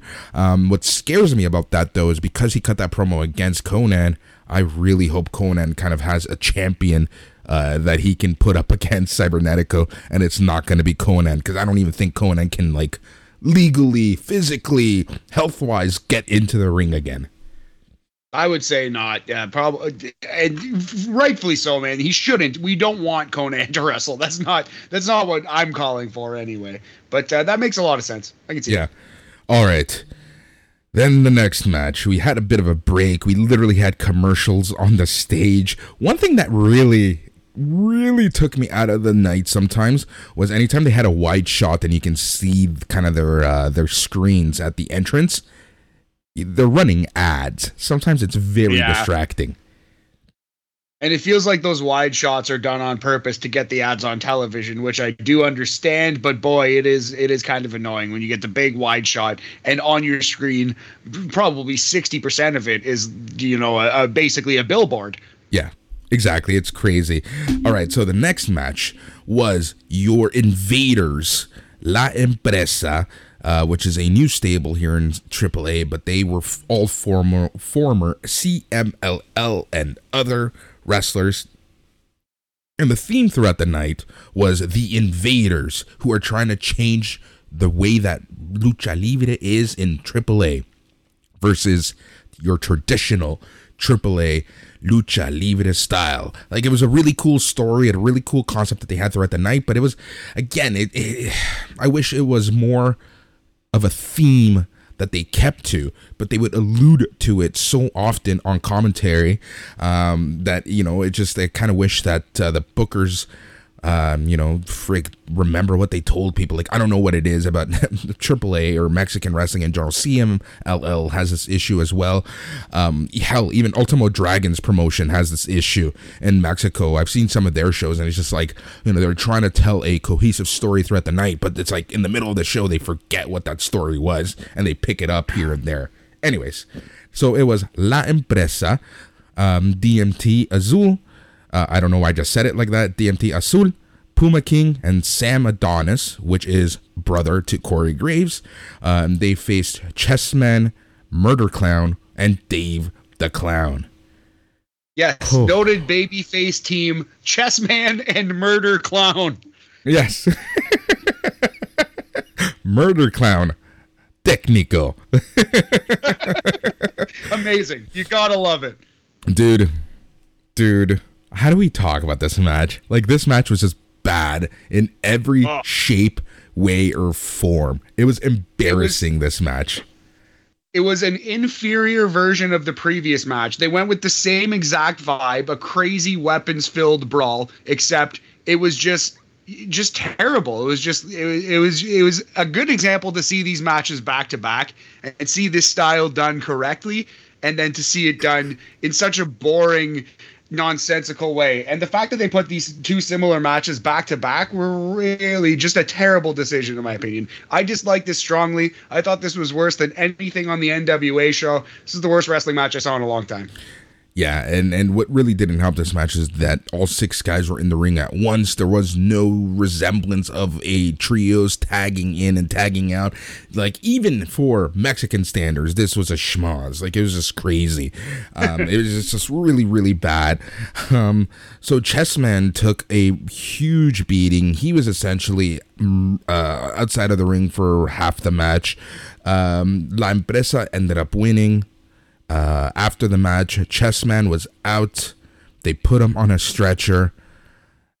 La Empresa is talking to the widow of the chairman of AAA, kind of making fun of her, saying, "We're here to stay.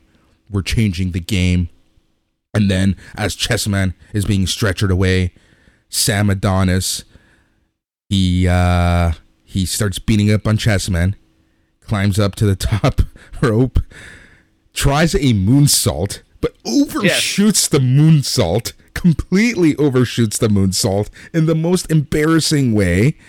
And then he just like kind of laughs it off, gets up, and starts beating up Chessman on the stretcher.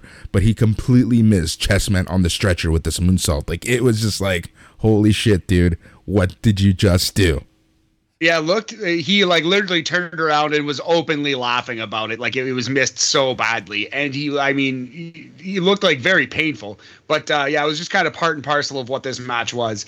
There wasn't even really a finish. It just like the clowns on the outside of the ring turned out to swerve Dave the Clown and Murder Clown. They weren't actually clowns. They were with La Empresa, and Empresa won by a literal just a gang beatdown. I wrote in all caps, wins via gang clown beatdown. 14 minutes and 8 seconds. Terrible wrestling match. Terrible. Yeah. And then what happened next wasn't much better, and it's so unfortunate because it was honestly the first half was fantastic. And that is the Lucha Brothers come out to a huge ovation. Holy crap, dude. They are over. Like, I know they're over, but I didn't think they would be this over in Mexico. They're just like, it's insane how over they are. Oh, yeah, absolutely. I am also surprised that AAA uses AEW themes. Like, they came out to their AEW. Anyone who has an AEW theme song on this show used it. And that's pretty interesting. But yeah, hearing that AEW theme and seeing those guys come out basically to the biggest pop on the night was really, really interesting to see. Like, don't get it twisted. The Lucha Brothers are top level acts in professional wrestling right now. And what's funny is, okay, so here in stateside, out of the Lucha Brothers, who is the main brother? Who would you think is the main brother? Probably, that's really tough to say. Probably Phoenix. Yeah, exactly. You know, it's funny because, like, I think over the past couple years, they've firmly put that, but for the longest time, it was Penta, because Penta was more seen, right? But in Mexico, it's always been Rey Fenix. Rey Fenix has always been kind of like the leader of the brothers. He was the mega champion. He was everything, right? Like, he was the main brother. But it's interesting now seeing that dynamic here in North America, too, because for the longest time, Penta was the one that you would see.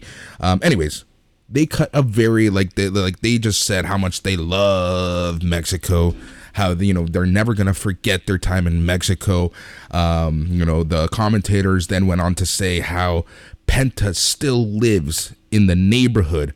It's like they live in Compton, where it's the same neighborhood, the same house that he grew up in, because he loves Mexico so much. And then Vicky Guerrero comes out.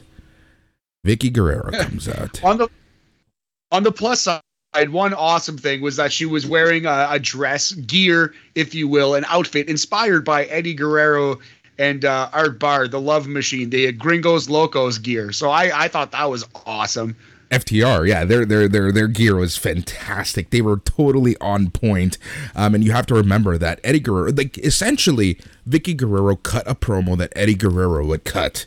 Eddie Guerrero was a rudo, and his whole shtick was that, screw Mexico, I'm American. America is better than Mexico. I just so happen to be Mexican, but screw Mexico. America made me rich. America made me popular. America did this. Mexico kept me down. That was kind of his shtick, right? So Vicky Guerrero tried doing this. It was really insulting. It was really bad. And then FTR comes out. They kept trying to insult Mexico. It was just really bad. It was just overall really bad. It was just didn't work. The crowd, though, FTR was at the point where they could have incited a small little riot. Did you see how they were getting in the faces of some of the fans and even slap some of them? Oh yeah, absolutely. Dax Harwood, man, he doesn't give a shit. He loves being a pro wrestling bad guy. He's put on this earth to do it. But so this promo was, like you said, it went very long. This show is going very long. But yeah, I had no time for this. But yeah, I did love Vicky Guerrero's outfit. Yeah, all right. So then, brawl ensues. You think the match is going to happen soon, but no, that was just some time waster.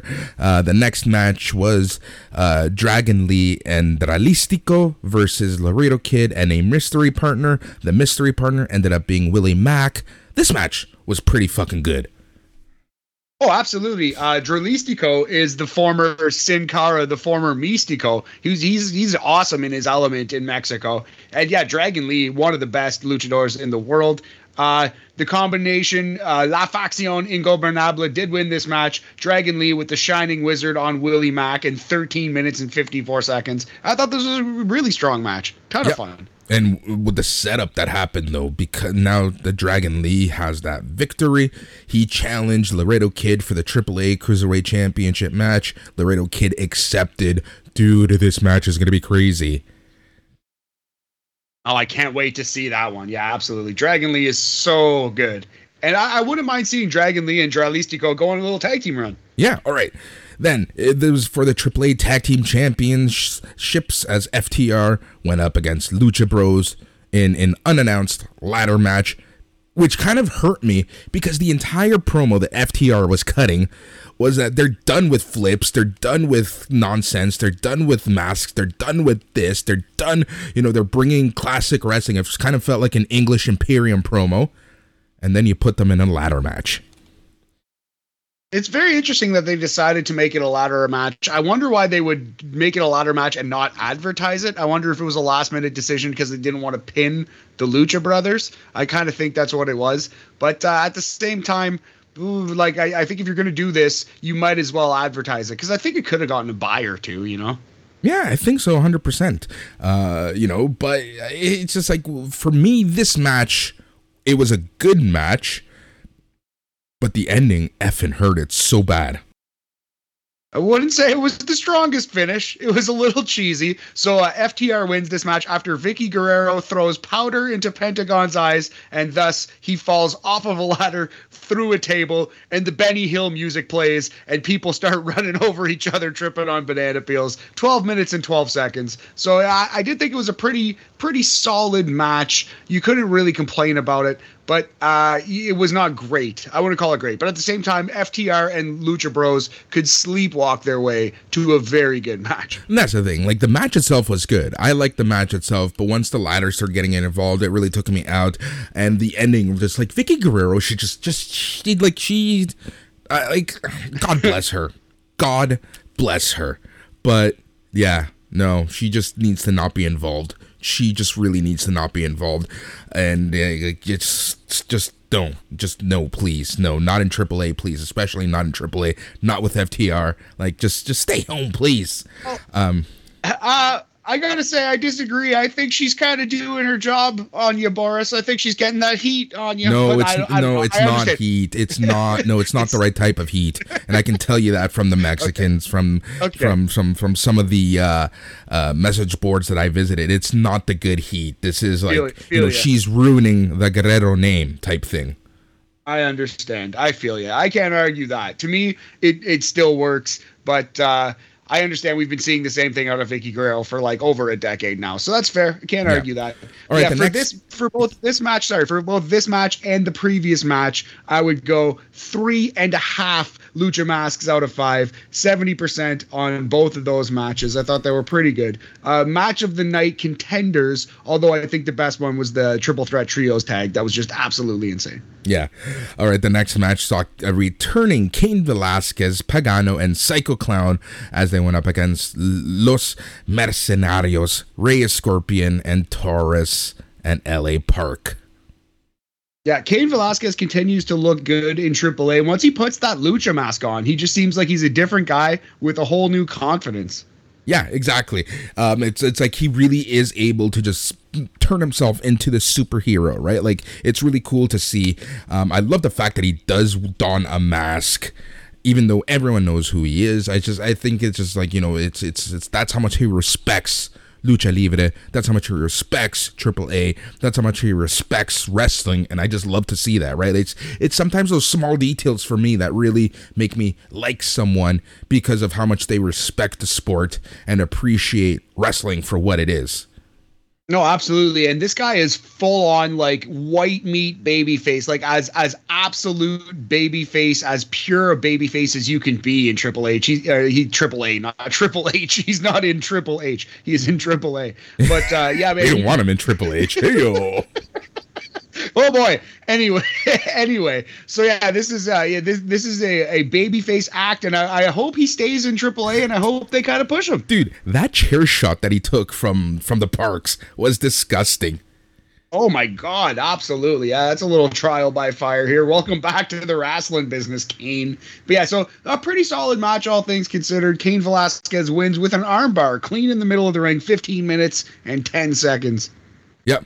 After the match, Jalisco was on the mic. He was just talking about, how they're going to take over. They're the best, blah, blah, blah, blah, blah. Nueva Generación Dinamita, this trios team, who is like a legendary team, they come out and they jumped Jalisco and Cain Velasquez and everyone. And everyone just went home after that. All right. So then this led us into the main event of the night. And it's crazy to think that this match was originally your Mega Campeón, Kenny Omega, versus Hijo del Vikingo. And this turned into a 5-way match. You needed 4 people to substitute for one Kenny Omega.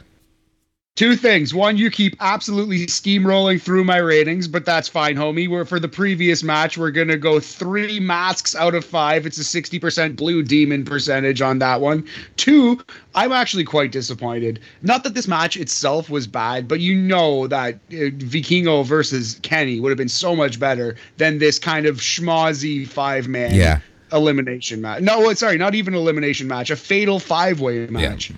And I gotta admit, this match seemed really rushed, which made it rough at times. And it really sucks because Hijo del Vikingo is kind of like the next big thing. He is the Drew McIntyre of the Brock Lesnar of Mexican wrestling. Like, he is like seen as the biggest wrestler in the country right now, and I feel like they were really gearing towards a crowning moment for him to finally beat El Gringo, which is kind of funny because he's not. El Gringo, Kenny Omega, right? Like, this was going to be his crowning achievement, his crowning moment. Unfortunately, Kenny Omega is injured. He can't be there. But at the very least, during Conan's promo earlier in the night, they were able to solidify the fact that when Kenny Omega is back, he's going to be facing the winner of this main event here. Yeah, and it's not exactly what you want, but you'll still get El Hijo del Vikingo getting the big win over Kenny Omega, so it's fine. Vikingo wins this match and the title by pinning Samurai del Sol, a.k.a. Kalisto, with a double springboard moonsault, like a young Fabian Eichner in there, 14 minutes and 22 seconds. I still thought this was a very good match. Not great. It was a fatal 5-way that was a little rushed for time. But, look at these names. Bandito, Bobby Fish, Vikingo, Jay Lethal, and Samurai del Sol. Obviously, this match was pretty damn good. Yeah, I have a comment to make, but we're going to talk about the rating, and then when we're talking about ROH, I'm going to bring something up, because there's one person in this match that makes me go, about a lot of things. Oh, all right. Well, fair enough. But yeah, so we're gonna rate this one 3.5 Santos out of 5, Boris. 70% Lucha Mask percentage on this one for the main event of Triple Mania not Yeah. Dose. Jesus Christ, dude. All right, so like overall, like I said, this match really embodied everything that is AAA, everything that is Mexican wrestling. I had fun with this show, but I can see why some people don't like this style. It's very crazy. It's not really, it doesn't follow any formula. Sometimes the rules change on the spot. Sometimes a regular match becomes a ladder match. Sometimes a regular trios match becomes a lumberjack and lumberjane match with heel refs and face refs going at it. It's just craziness. And I live for this shit. I don't know why. I love this shit. So I think I get more out of these shows. Also, being a native language speaker, you know, I just watch the show like I would watch a regular wrestling show, right? So I think I get more out of stories, out of the commentators trying to sell the matches, and hearing Spanish commentators. Sometimes it's just lovely. I just love the Spanish commentary teams. Yeah, a million trillion percent. I can see where you're coming from on that one. I'm glad to have your perspective coming from that point of view. Also, man, you don't really hear that too much on podcasts, so we need you reviewing these AAA shows. It's a treat every time you get to talk about it. And yeah, man, that's really dope. I'm more in the camp of, well, this feels a little Vince Russo-ish, you know what I mean? Which is ironic. I totally get Russo that. But this is how Mexican wrestling has been since before the Attitude Era. Like, this is what Mexican wrestling has always been. It's honestly been wrestling and a telenovela matched, made in heaven. Like this, it's always been this madness. They've been always story heavy. This is for me, again, like I say, what I watched when I grew up. So I know I get more of an enjoyment out of these shows than a lot of other people, but I can totally see where people think this is, 2000s era WCW. And I totally respect and understand that. Yeah. I wouldn't call it like just the lack of racism alone means it's better than that. But sometimes the Mexican promos are a little interesting. Fair. And actually, FTR is doing a pretty racist gimmick, to be fair. So hey, maybe it's the exact same. Yeah. But at least the writer isn't on television telling you that we all have to be racist because Americans don't like Mexicans. That's a bridge too far. No, you have your booker coming into the ring and chanting "Viva Cuba" in the middle of the ring, and that's Conan. Yeah, fair enough. So I guess it is just as bad, Boris. I guess it's just. No, it's really not. But yeah, no. But I can honestly see kind of like why some people might not why this might not be their shot glass of tequila, cup of tea. Well put.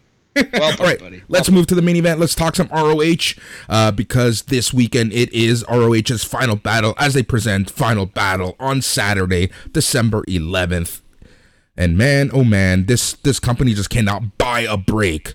So it was reported last night that Bandito has tested positive for COVID. Bandito, who just wrestled against Bobby Fish, Hijo del Vikingo, Samurai del Sol, and Jay Lethal. So I think some people need to get some tests done. Absolutely, man. Yeah, you hate to hear that news for sure. That definitely probably ruins the ROH World Title main event. It seemed like Jonathan Gresham was going to win that title in the main event of the final battle maybe. And now who knows, they might vacate the title. I'm very, very sorry and sad for Ring of Honor, who just cannot catch a break in COVID. This company has some bad juju right now. But yeah, man, what do you think they're going to do? Here's the thing, Matt. I think I can't be quoted, and I should have asked someone on this because covering ROH on Slam, some people give me some information sometimes, and I should have asked, but I didn't even think about this right now until we were talking about timing and this being their final show. I believe they've already recorded the final TV before the hiatus begins, and in that TV match, it was supposed to be possibly Bandito as champion. So, and facing EC3. So it was going to either be Bandito or Jonathan Gresham versus EC3. Now, I firmly believe that Jonathan Gresham was going to win on Saturday, so they might still be able to do something to get the belt to Jonathan Gresham, but you can't just throw EC3 in there because he will be facing the champion on the final Christmas show. Very interesting. And so you're saying that they have already taped, and you believe it to be Gresham versus EC3? Yeah, that's what I think. No one's told me that that's the case, but that's what I think was going to go on. Okay, so what would you do then? How would you put this belt on Gresham on this show? What would you do? I would honestly, I'm looking at the card right now, and I would do some form of angle where someone, where ROH does everything in their power to draw on a legend to come in and say, look, we're going to put on a huge match. This is the main event of our main event. Jonathan Gresham versus insert legend for the belt. And Gresham gets the dub. Awesome. That's a really good plan. God, please let it be Bryan Danielson versus Jonathan Gresham. I want to see that match so bad. Here's the thing. I don't think it will be him simply because, like I said, Gresham is going to win. And Danielson has a title shot next week. So I don't know in terms of really optics and booking how they're going to do that. Hey, what's Samoa Joe up to? Is he still injured, quote unquote? Oh, man. How about this galaxy brain booking idea? Bryan Danielson comes in, wins the Ring of Honor title, loses it to loses it to Jonathan Gresham in a separate match that they shoot and put on YouTube before the Christmas show. So you get 2 Bryan Danielson matches. Of course that won't happen, and we're way out in left field now, but that's my hope. That's my fantasy book. Yeah, but something's got to happen. Yeah, so who knows what's going to happen. I am so interested to kind of see. Anyways, let's get to the card. ROH World Title match. Jonathan Gresham, possibly, versus who knows whom. We just threw out a few possibilities. Man, I'm like, this alone kind of intrigues me also in a really weird, sadistic way. I don't want anything to happen to Bandito, but with him being such an integral part of the show and possibly the last TV taping, it just leaves a big question mark into the world title picture. Who's gonna hold the title, when they go on hiatus? So, we'll stay tuned, I guess. ROH Women's World Title match. You have Willow Nightingale versus Roxy, your champion. Yeah, Roxy definitely going to win that match, and rightfully so. She definitely should. She is the young gun. She is the young star. She is the Connor McDavid of this group.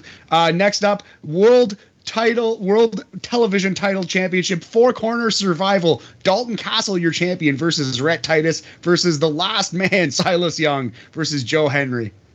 I honestly think Dalton Castle is going to hang on to this championship. I think Dalton Castle is someone who's going to stick to the indies and kind of make his own path, his own career. So it kind of makes sense that they would give it to him. I can honestly see everyone else being signed somewhere. Silas Young to NWA, Joe Hendry, Red Titus to AEW or MLW or something like that. The last real man to NWA, we've said it before, it makes a lot of sense. But it wouldn't shock me if Dalton Castle is going to lose this title for it to go to Silas, though I think it's going to be Dalton. All right.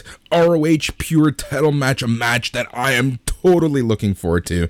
Brian Johnson versus Josh, number 1 draft pick Woods. Yeah, man. And 2 of the BAM favorites. We both love us some Brian Johnson. Well, we both love some Josh Woods, although I wouldn't have picked him first overall in the draft like you did. You clearly love you some Josh Woods. This one I'm very excited for. We also have the 6-man tag team title, ROH. Shane Taylor Promotions of Con Moses and O'Shea Edwards versus the Righteous of Vincent Bateman and Dutch. Yeah, you have the ROH World Tag Team Titles match, which, there's a lot to be said about both teams possibly winning, as you have the Briscoes going up against the Original Kingdom, Matt Taven and Mike Bennett. Who do you think is going to get this one? I think the Briscoes will get it in a feel-good moment. I really do, and I think they'll hold the titles. They'll wear them around the globe for a little bit. It wouldn't surprise me because you also have a veteran team in Taven and Bennett, but I do think the Briscoes get that feel-good moment on the show.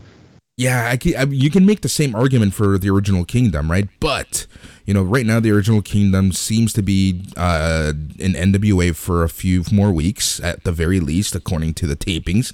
And then you have the Briscoes, who are your GCW tag team champs. You have the big Hammerstein Ballroom GCW show. From an optics point of view, do you give them the ROH title so that they can hold them in this huge show for GCW and say, look, ROH isn't dead? I think you do, buddy. I think you have to. Next, Fight Without Honor.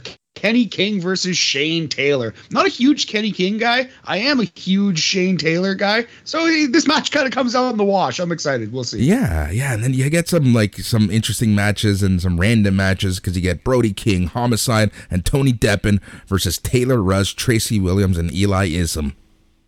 Yeah, Brody King and crew will go over strong. Brody King especially is going to be made to look like $1 million. He's going to crush those three hoes in this match. We also have a 6-woman tag team match. Chelsea Green and NWA Women's Tag Team Champions, the Hex, versus Miranda Alize and the Allure of Angelina Love, and Mandy Leon. Yeah, a very, very weird matchup, because all 6 can be considered heels, but sure, whatever. And then you also have Ray Horace versus Dragon Lee, which I think will be the sleeper match of the night. 100%. Yeah, they've been feuding basically all year. They had a match on January 15th of this year, way back in January. It's almost been a full year, and that match was on my list of the top 121 for a long time. You'll have to listen to the podcast to see if it still lasts on that list. But yeah, man, Dragon Lee and Ray Horace have been tearing it up literally all of 2021, and quite honestly, their entire careers. Yeah, and then on the hour 1, which is the pre-show, you have a wildcard 10-man tag team match. We don't know who the competitors are going to be there, but I'm sure there's going to be essentially anyone who's not on the main card is going to be in this match.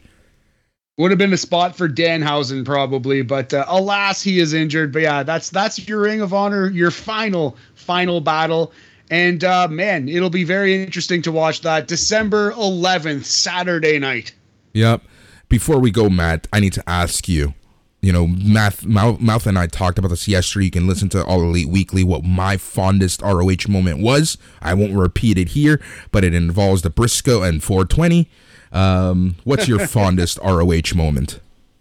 Also probably going live and being able to experience Shinsuke Nakamura untainted from WWE, the NJPW Shinsuke. I saw him wrestle Roderick Strong in Toronto at War of the Worlds, and that was awesome.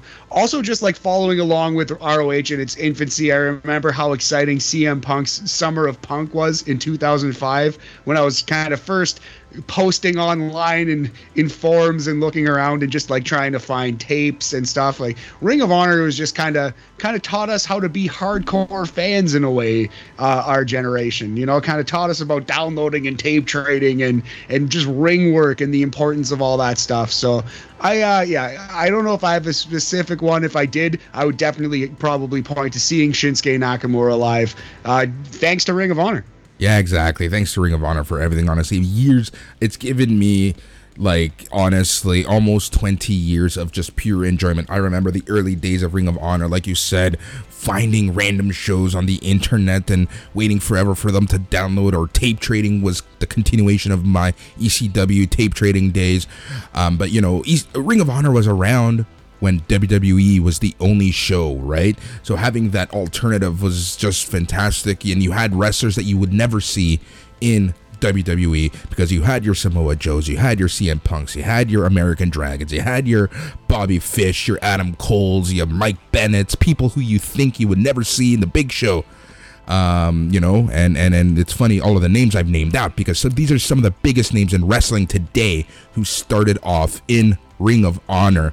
You cannot deny the history and the impact that Ring of Honor has left us, because they surely left us with a dynamite here. And it's just, we'll see them rampaging on, because everything is raw.